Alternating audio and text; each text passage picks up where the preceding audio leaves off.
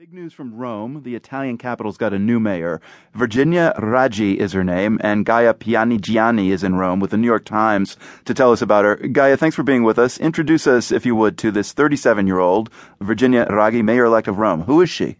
Virginia Raggi is a lawyer. She had her legal studies here in Rome, and she became not a very prominent figure, but a political figure here in the city when she was elected council member.